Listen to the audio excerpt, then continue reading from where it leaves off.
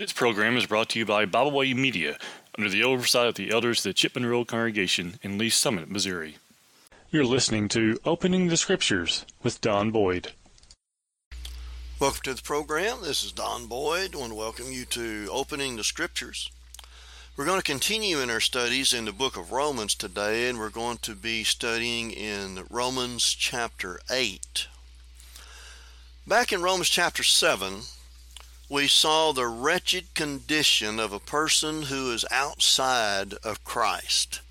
Salvation could not and cannot be found in any religion other than true Christianity.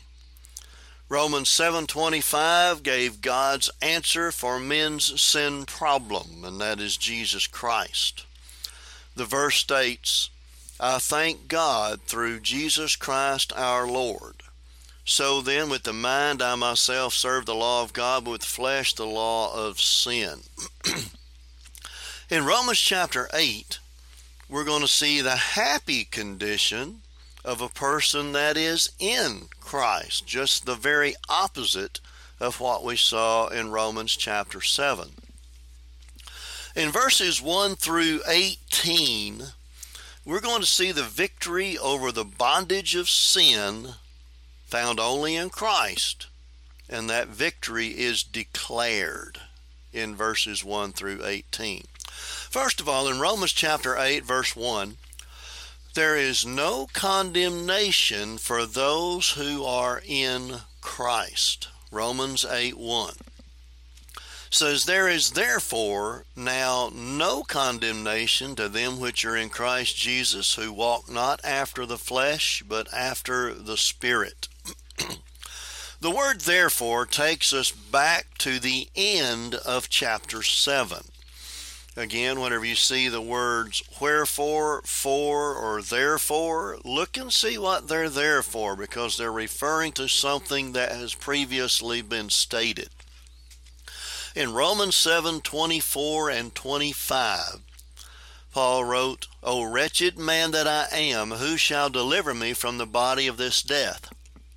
I thank God through Jesus Christ our Lord. So then, with the mind I myself serve the law of God, but with the flesh the law of sin." The word now refers to the gospel era. Romans 1:16 says, "For I am not ashamed of the gospel of Christ, for it is the power of God unto salvation, to everyone that believeth, to the Jew first, and also to the Greek." Now, back in Romans 8:1 says, "There is therefore now no condemnation." Robertson's word picture says concerning that verse, quote, "As sinners we deserve condemnation in our unregenerate state in spite of the struggle. But God offers pardon to those in Christ Jesus." The word "in" there is translated from the Greek word "en," E-N, and Strong's defines that word as a primary preposition denoting fixed position in place, time, or state. So the only position, the fixed position where there is now no condemnation, is for those who are in Christ. And baptism is the only way to get into Christ. In Romans chapter 6, verse 3, Romans 6:3 says, "Know ye not that so many of us as were baptized into Jesus Christ were baptized into his death?" And then Galatians 3:27. Galatians 3:27 states, "For as many of you as have been baptized into Christ have put on Christ." That is, the baptism is the only scriptural given way for an individual to get into Christ, and therefore in Romans 8:1 to have no condemnation for those who are in Christ. And we also see from Ephesians 1:3 that all spiritual blessings are in Christ. Ephesians 1:3. Blessed be the God and Father of our Lord Jesus Christ, who hath blessed us with all spiritual blessings in heavenly places in Christ. Again, the only place that all spiritual blessings are found is in Christ. And if we are in Christ, we must be faithful to Him. Now, reading the last part of Romans 8:1, it says, who walk not after the flesh, but after the Spirit. You see, we no longer obey our fleshly lusts, but we obey what the Holy Spirit has commanded through the Word of God. In 1 John 1:7, 1 John 1:7 says, but if we walk in the light as He is in the light, we have fellowship one with another, and the blood of Jesus Christ, His Son, cleanseth us from all sin. You see, we find two different laws there that Paul is talking about in Romans 8, verse 2. There's the one that gives life and the other that gives death. Romans 8:2 says, for the law of the Spirit of life in Christ Jesus hath made me free from the law of sin and death. The law of the Spirit of life refers to the truth. John 8:32, Jesus said, and ye shall know the truth, and the truth shall make you free. The law of sin and death refers to the laws under which the world lived prior to the gospel system, that being the Mosaic law and the patriarchal law. Breaking either of those laws, patriarchal or the law of Moses, was sin and brought condemnation. Romans 6:23 says, for the wages of sin is death, but the gift of God is eternal life through Jesus Christ our Lord. See, what we're looking at there is that breaking either one of those laws, it was sin just like breaking the law we're under today is. But those laws could only bring condemnation. We have the gift of Jesus Christ. The Spirit gives life through the gospel. In John 6:63, Jesus made this comment, John 6:63. It is the Spirit that quickeneth. The word quickeneth there means to give life. The flesh profiteth nothing. The words that I speak unto you, they are spirit, and they are life. So the Word of God is spirit and life. Law is weak through the flesh because people yield to sin. And that's found in Romans 8:3. Romans 8:3 says, for what the law could not do, in that it was weak through the flesh, God, sending His own Son in the likeness of sinful flesh, and for sin, condemned sin in the flesh. You see, law could not save. In Galatians 2:16, Galatians 2:16 says, knowing that a man is not justified by the works of the law, but by the faith of Jesus Christ, even we have believed in Jesus Christ that we might be justified by the faith of Christ, and not by the works of the law. For by the works of the law shall no flesh be justified. Again, a definition for justified, just as if I'd never sinned, the law of Moses and the patriarchal law as well could not have that happen. They could not justify anyone. And God sent His Son in the flesh to accomplish what law could not do. When you look in Hebrews 2, We're going to read verses 14 through 17. Hebrews 2:14 through 17. It says, "For as much then as the children are partakers of flesh and blood, he also himself likewise took part of the same, that through death he might destroy him that had the power of death, that is, the devil, and deliver them who through fear of death were all their lifetime subject to bondage. For verily he took not on him the nature of angels, but he took on him the seed of Abraham. Wherefore in all things it behooved him to be made like unto his brethren, that he might be a merciful and faithful high priest in things pertaining to God, to make reconciliation for the sins of the people." Well, let's just add an example here that human flesh is not inherently sinful, as Calvinism teaches. If it was, then Jesus would have been sinful. But we find here that Jesus, instead of coming in the nature of angels, in the spiritual way angels are, it says he took on him the seed of Abraham. In other words, he became human. He was born a human being, and he lived as a human being. And that is how he can be, that's how he was made like to his brethren. He was made like us. And he is our merciful and faithful high priest, and he makes reconciliation. He makes us friends again with God. And he does that through the forgiveness of our sins when we are obedient to God's plan for our salvation. In Hebrews 4:15, we see that sinful flesh refers to the fact that Jesus was fully human and subject to all temptations just as we are. Hebrews 4:15 says, "For we have not an high priest which cannot be touched with the feeling of our infirmities, but was in all points tempted like as we are, yet without sin."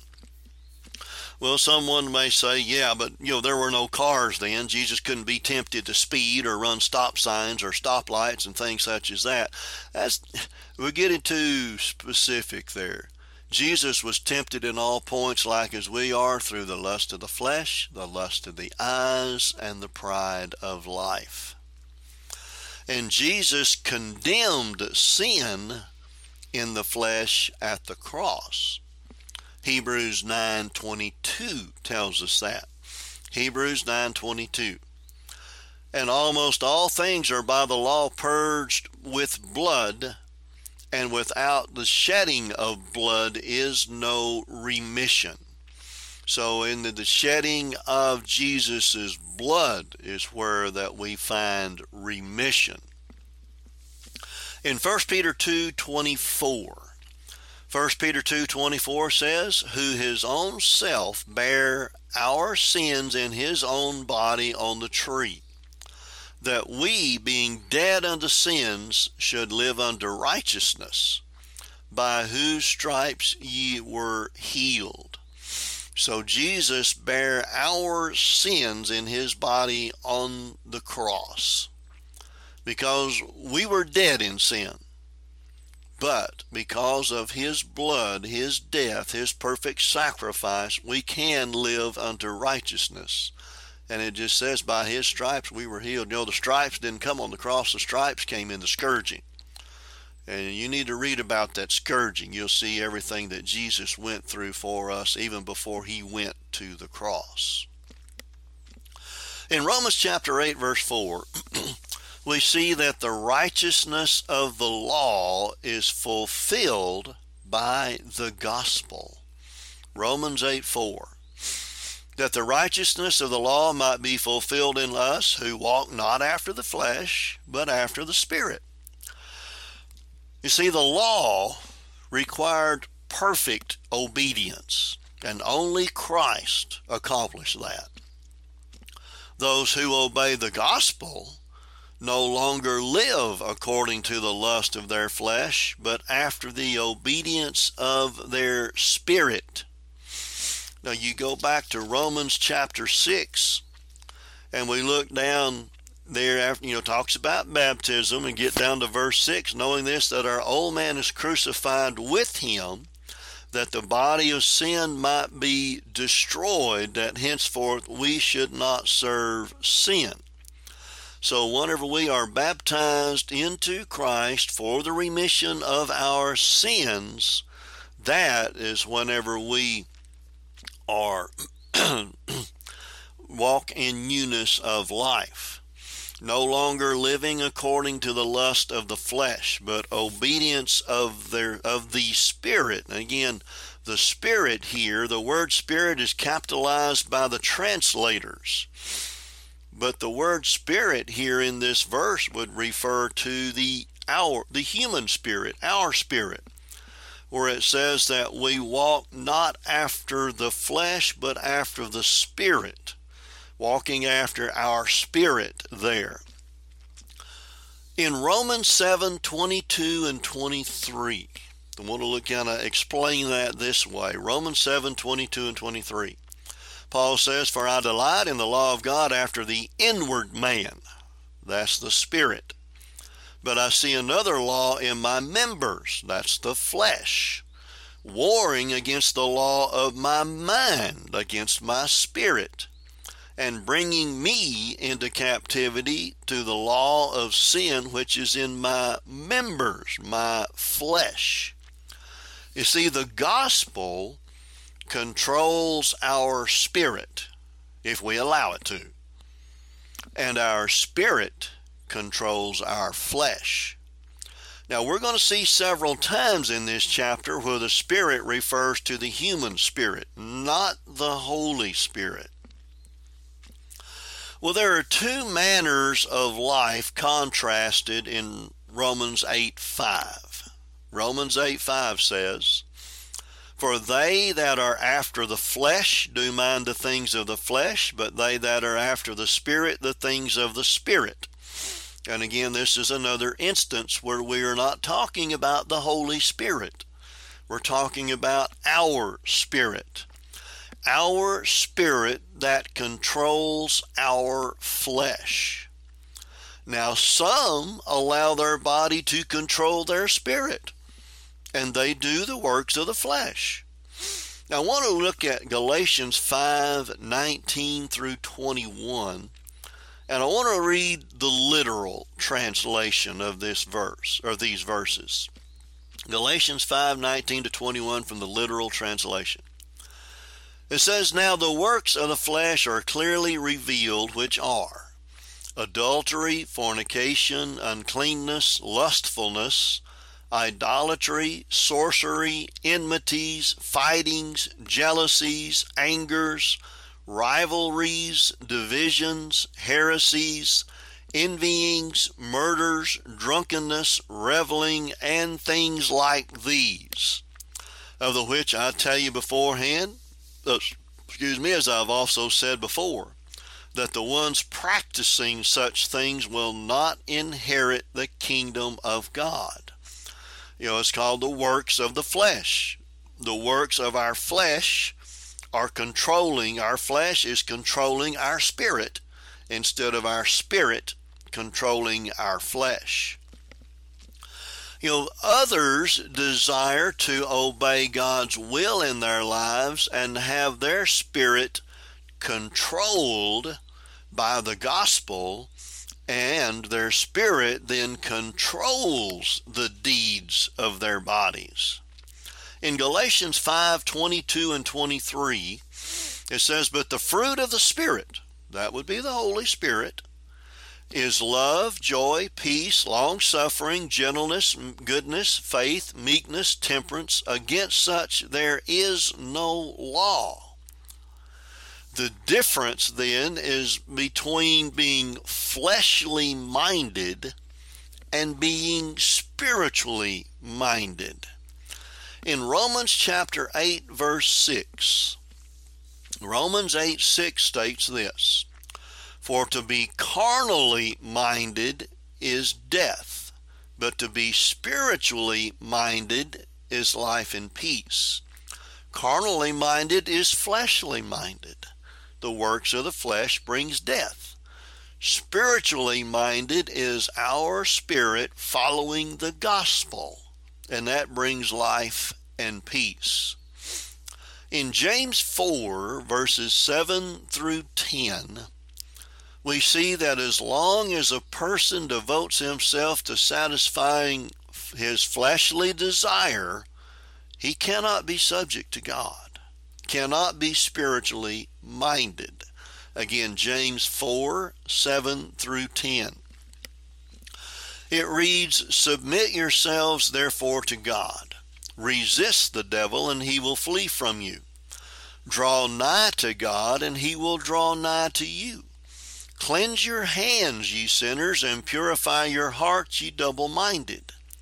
Be afflicted, and mourn, and weep. Let your laughter be turned into mourning, and your joy to heaviness. Humble yourselves in the sight of the Lord, and he shall lift you up." You see, we cannot satisfy our fleshly desires and say that we are subject to God. If we're going to be subject to God, we're going to satisfy God's desires for us in our lives. To be subject to God, a person must have a change in mind. That's called repentance. Acts 3:19. Acts 3:19 states this, "Repent ye therefore, and be converted, that your sins may be blotted out when the times of refreshing shall come from the presence of the Lord." We have to have a change in mind. Our spirit has to control our bodies according to the will of God in order for us to be repentant. And those who are spiritually minded exercise their mind over their body and have life and peace. In Titus chapter 1, verse 2, Titus chapter 1, verse 2 says, "In hope of eternal life, which God that cannot lie promised before the world began." Eternal life.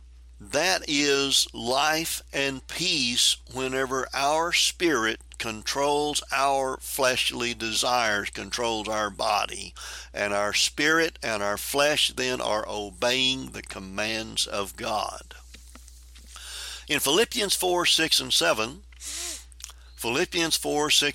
Paul wrote, "Be careful for nothing." Don't be anxious, the American Standard Version says. We might say don't worry. "But in everything, by prayer and supplication with thanksgiving, let your requests be made known unto God, and the peace of God, which passeth all understanding, shall keep your hearts and minds through Christ Jesus." We can have that peace of mind if we will allow ourselves to be subject to God and lay everything on his shoulders. When we come to Romans chapter 8, verse 7, we find that the mind of the flesh hates God. Romans 8:7. "Because the carnal mind," that's the fleshly mind, "is enmity against God." It is an enemy of God. "For it is not subject to the law of God, neither indeed can be." The fleshly, if we allow our flesh to control our mind, then we are an enemy of God, and we are not subject to God's laws, and we cannot be until we repent. In James 4:4, James says, "Ye adulterers and adulteresses, know ye not that friendship of the world is enmity with God? Whosoever therefore will be a friend of the world is the enemy of God." Being a friend of the world, living after the fleshly desires, and going along with those that do. The word enmity, again, the Greek word ekthra, Strong says means hostility, by implication a reason for opposition. So the fleshly mind does not subject itself to God's law. The word subject there, the Greek word hypostaso, Strong's defines as to subordinate, reflexively to obey. So the fleshly mind is helpless to obey God unless it repents. And the reason is it is helpless, it is because it is in the bondage of sin, a slave of sin. In Romans 8:8, we see that those that live their lives according to the flesh cannot please God. Romans 8:8 says, so then they that are in the flesh cannot please God. To live in the flesh means to walk after the flesh, the fleshly lust, the works of the flesh, as we read in Galatians 5:19 and following. And God and his law cannot be separated. You hear those that say, well, we want the man and not the plan. You can't have that, because you cannot have the lawgiver, Christ, and reject his law, the gospel. You have to have both. If you reject one, you have rejected both. In Romans 8:9, we see that God's will moves and molds us to righteous living. Romans 8:9.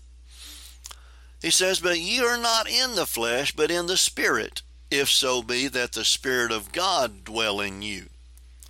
Well, we see that the first word spirit there refers to the human spirit because it is contrasted with the human flesh. The second word spirit refers to the Holy Spirit. And this verse gives the fact that the Holy Spirit indwells us, but it does not tell us the way that he indwells us. God the Father indwells the Christian. 1 John 4:15. 1 John 4:15 says, whosoever shall confess that Jesus is the Son of God, God dwelleth in him, and he in God. Christ indwells the Christian. Colossians 1:27 states that. Colossians 1:27 says, to whom God would make known what is the riches of the glory of this mystery among the Gentiles, which is Christ in you, the hope of glory. And the Holy Spirit indwells the Christian. Romans 8:9. But ye are not in the flesh, but in the Spirit, if so be that the Spirit of God dwell in you. Now, it does not prove the whole Godhead dwells in us bodily, personally, and directly. In Ephesians 3:17 tells us that Christ dwells in us by faith, but faith comes by hearing the Word of God. Ephesians 3:17 says that Christ may dwell in your hearts by faith, that ye being rooted and grounded in love. Romans 10:17 says, so then faith cometh by hearing, and hearing by the Word of God. So the man that does not have the Spirit of Christ, or the Holy Spirit, refuses to be moved and molded by God's Word. In Romans 8:10, we find that when a person belongs to Christ, he has put to death the deeds of the body. Romans 8:10, and if Christ be in you, the body is dead because of sin, but the Spirit is life because of righteousness. Again, this is the human spirit. We're looking at the human spirit. You're contrasting the body and your spirit. Christ is in us, again, through faith, as we saw in Ephesians 3:17. I will reread that verse. That Christ may dwell in your hearts by faith, that ye be rooted and grounded in love. So if Christ is in us, the sinful flesh is dead, because we have devoted ourselves to following the gospel. Romans 6:6. Romans 6:6 says, knowing this, that our old man is crucified with him, that the body of sin might be destroyed, that henceforth we should not serve sin. So that sinful flesh is dead. and we should not resurrect it. So once again, we're looking at the human spirit. Contrast the flesh and the spirit of a person. Galatians 5:4. We see, and they that are Christ have crucified the flesh with the affections and lust. Our spirit crucifies the flesh, our flesh, with those affections and lusts. Brother Robert Taylor made this comment, and I quote, "Because one belongs to Christ, he has put to death the deeds of the body, his lower nature, and in his higher nature, the inner man, he is actively and zealously engaged in righteousness or right living," unquote. So Christ's resurrection then guarantees our resurrection. We see that in Romans 8:11. Romans chapter 8, verse 11.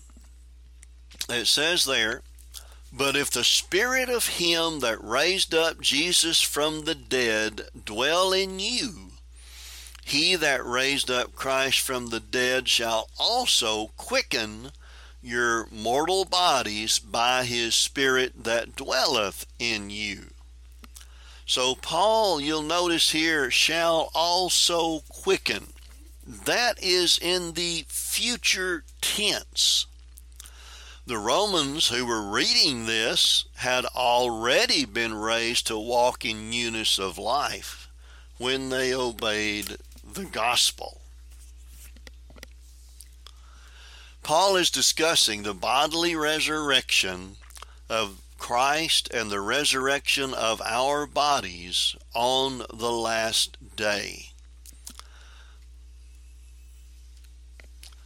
In Acts chapter 17, verse 31, Acts 17:31 says, "Because he hath appointed a day in the which he will judge the world in righteousness by that man whom he hath ordained, whereof he had given assurance unto all men, in that he hath raised him from the dead." In Romans chapter 8, verse 12, we find that we owe no debt to the flesh to live after the flesh. And that would be talking about worldliness, sensuality, things such as that. Romans 8:12. "Therefore, brethren, we are debtors, not to the flesh, to live after the flesh." We are debtors to teach others the gospel. That's one way we're a debtor. Romans 1:14 and 15. Romans 1:14 and 15, Paul said, "I am debtor, both to the Greeks and to the barbarians, both to the wise and to the unwise. So as much as in me, I am ready to preach the gospel to you that are at Rome also." So we're debtors to teach others the gospel. And in Romans 8:13, we see the different outcomes of allowing our flesh to dominate or our spirit to dominate. Romans 8:13. "For if ye live after the flesh, ye shall die. But if ye through the Spirit do mortify the deeds of the body, ye shall live." So again, this is the human spirit. To say that this verse is talking about the Holy Spirit would be to say that the Holy Spirit directly influences us. It would be our spirit there. If we live after our flesh, we will die, but if we live after what our spirit is to be doing, mortifying the deeds of the body, our spirit is what puts to death the deeds of the body whenever we are immersed in water for the remission of sins. As we saw that over in Romans 6:1 through 6. Romans 6, 1 through 6. And if we do put the deeds of the body to death, then we'll live. Galatians 6, verses 7 and the first part of verse 8 says there that allowing our flesh to dominate our lives leads to eternal punishment. Romans 6, 7, first part of verse 8. "Be not deceived, God is not mocked. For whatsoever a man soweth, that shall he also reap. For he that soweth to his flesh shall of the flesh reap corruption. That's that allowing our flesh to control our body. But allowing our spirit, that is controlled by the gospel, to dominate our lives leads to eternal life. And that's the last part there of Galatians chapter 6, verse 7. It says, but he that soweth to the Spirit shall of the Spirit reap life everlasting. You know, if we allow the Holy Spirit to guide us through his word, we are children of God. And that's Romans 8:14. That verse says, for as many as are led by the Spirit of God, they are the sons of God. So that's again talking about the Holy Spirit. The Holy Spirit leads us through the Word. In 1 Corinthians chapter 2, verses 9 and 10. 1 Corinthians 2, 9 and 10 says, but as it is written, eye hath not seen, nor ear heard, neither have entered into the heart of man the things which God hath prepared for them that love him. But God hath revealed them unto us by his Spirit. For the Spirit searcheth all things, yea, the deep things of God. You know, if the Holy Spirit leads us directly and not through his word, there would be no need for the Bible. But we need the Bible because we are led by the Word of God. And God calls us by the gospel, which is his only power unto salvation. Called by the gospel, 2 Thessalonians 2:14. 2 Thessalonians 2:14, wherefore or whereunto he called you by our gospel to the obtaining of the glory of our Lord Jesus Christ.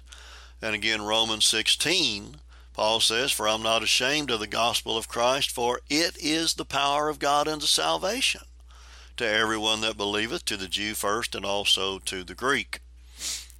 In 1 John 3, verses 1 and 2, we find that when we obey the gospel, we become children of God. 1 John 3, 1 and 2. Behold, what manner of love the Father hath bestowed upon us, that we should be called the sons of God. Therefore the world knoweth us not, because it knew him not. Beloved, now we are we the sons of God, and it doth not yet appear what we shall be. But we know that when he shall appear, we shall be like him, for we shall see him as he is. You know, the Christian's true relationship with God we find in Romans 8:15.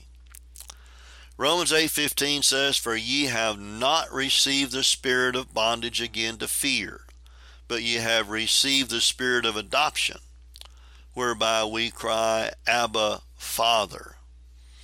Well, here, where it says the spirit of adoption, it's not the human spirit or the Holy Spirit. It's the feeling of a slave or the feeling of adoption. The feeling of a slave would be bondage to fear, but the spirit of adoption, that feeling of adoption by God. In Romans 8:15, and this is the American Standard Version, and it does not capitalize the word spirit. It says, for ye have received not the spirit of bondage again unto fear, but ye have received the spirit of adoption, whereby we cry, Abba, Father. The spirit of adoption is the attitude or mindset of adoption, not the Holy Spirit.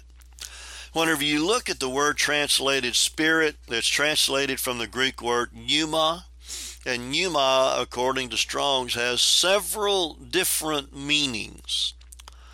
And I'm going to give you his definition. It could mean a current of air, breath, blast, or a breeze. By analogy or figuratively, a spirit, that is human, the rational soul. By implication, vital principle, mental disposition, etc., or superhuman, as an angel, demon, or divine. God Christ's Spirit, the Holy Spirit. The definition that fits what we are reading here in Romans 8:15 is that mental disposition of adoption by God. Brother Robert Taylor made this comment, again I quote, "To a Roman, adoption meant that a person was deeply wanted as a family member, was entitled to an inheritance, enjoyed the same civil status as did the adopter, but also became, as it were, his other self, one with him," unquote. And then it mentions the term Abba, Father. Abba is an Aramaic term meaning father, and father is the Greek term for father. So this is the personal relationship that we have with God. He is our Father. Now in Romans 8:16, we find that the Holy Spirit bears witness with our spirits, not to our spirits. And again, I'm going to read that again. I'm going to put the emphasis where it should be. The Holy Spirit bears witness with our spirits, not to our spirits. In Romans chapter 8, verse 16, it says, "The Spirit itself beareth witness with our spirit that we are the children of God." Again, that's with, not to. The Holy Spirit tells us how to serve God, and He tells us that through the Word, through the Gospel. In 1 Corinthians 2, verses 12 and 13, 1 Corinthians 2, 12 and 13, it says, "Now we have received not the spirit of the world, but the Spirit which is of God, that we might know the things that are freely given to us of God, which things also we speak, not in the words which man's wisdom teacheth, but which the Holy Ghost teacheth, comparing spiritual things with spiritual." You could input the word words there, spiritual things with spiritual words. So the Holy Spirit tells us how to serve God through the Word of God. Now it mentions there that the Holy Spirit beareth witness. The Holy Spirit Himself is a witness, and our spirit is a witness of our manner of life as to sonship. In 2 Corinthians 13:1, 2 Corinthians 13:1, Paul said, "This is the third time I am coming to you. In the mouth of 2 or 3 witnesses shall every word be established." So our sonship with God is established by 2 witnesses, the Holy Spirit and our spirit. When Romans 8:17, we are heirs with Christ if we are faithful children of God. Romans 8:17. And if children, then heirs, heirs of God, and joint heirs with Christ, if so be that we suffer with Him, that we may be also glorified together. Now you'll notice that we are heirs of God. In Galatians chapter 4, verses 6 and 7, Galatians 4, 6 and 7, we see there, "And because ye are sons, God has sent forth the Spirit of His Son into your hearts, crying, Abba, Father. Wherefore thou art no more a servant, but a son. And if a son, then an heir of God through Christ." So we're not servants, we're heirs of God because of the adoption that He has given us through our obedience to His plan. But there is a condition. Did you notice the condition? We must suffer with Him here if we are going to be glorified with Him eternally. There in the middle of verse 17 of Romans 8, it says, "If so be that we suffer with Him." In 2 Timothy 3:12, 2 Timothy 3:12, it says, yea, and all that will live godly in Christ Jesus shall suffer persecution. If we're not suffering persecution, maybe there's some things that we need to change.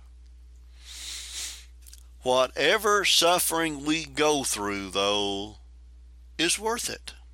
Romans 8:18 makes that clear.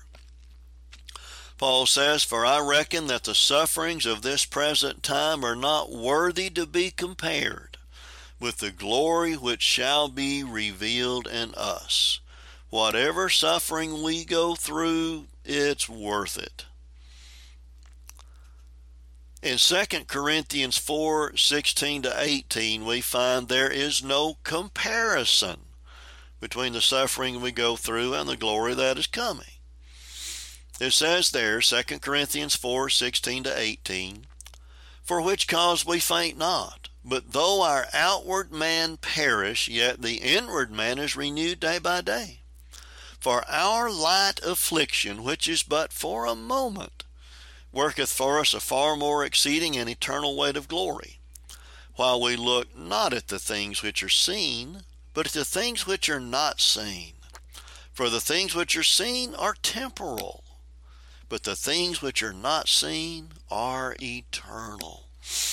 You know, Paul talks about light affliction. You read 2 Corinthians chapter 11. We find everything that Paul went through there. All of the beatings and all of the shipwrecks and everything that he went through, all of those things, and he says it is just a light affliction. In 2 Timothy 2:12, we find there, and again, Paul's in a Roman prison about to be executed whenever he wrote the second letter to Timothy. 2 Timothy 2:12 says, if we suffer, we shall also reign with him. If we deny him, he also will deny us. In Revelation 2:10, fear none of those things which thou shalt suffer.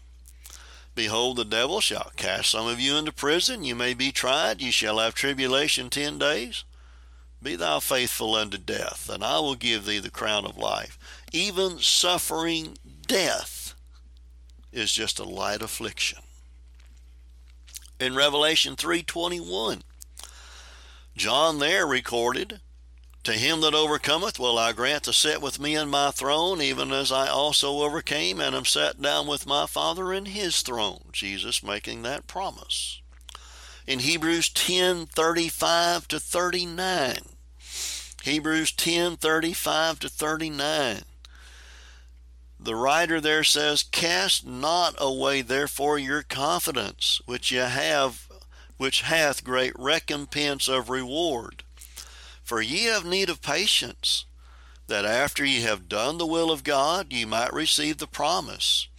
For yet for a little while, and he that shall come will come, and will not tarry. Now the just shall live by faith. But if any man draw back, my soul shall have no pleasure in him. But we are not of them who draw back into perdition or destruction, but of them that believe to the saving of the soul. So here in this part of Romans 8, and we're going to draw a conclusion here to this part. Lord willing, we'll start there at that part next time. Our victory over sin is found only in Christ.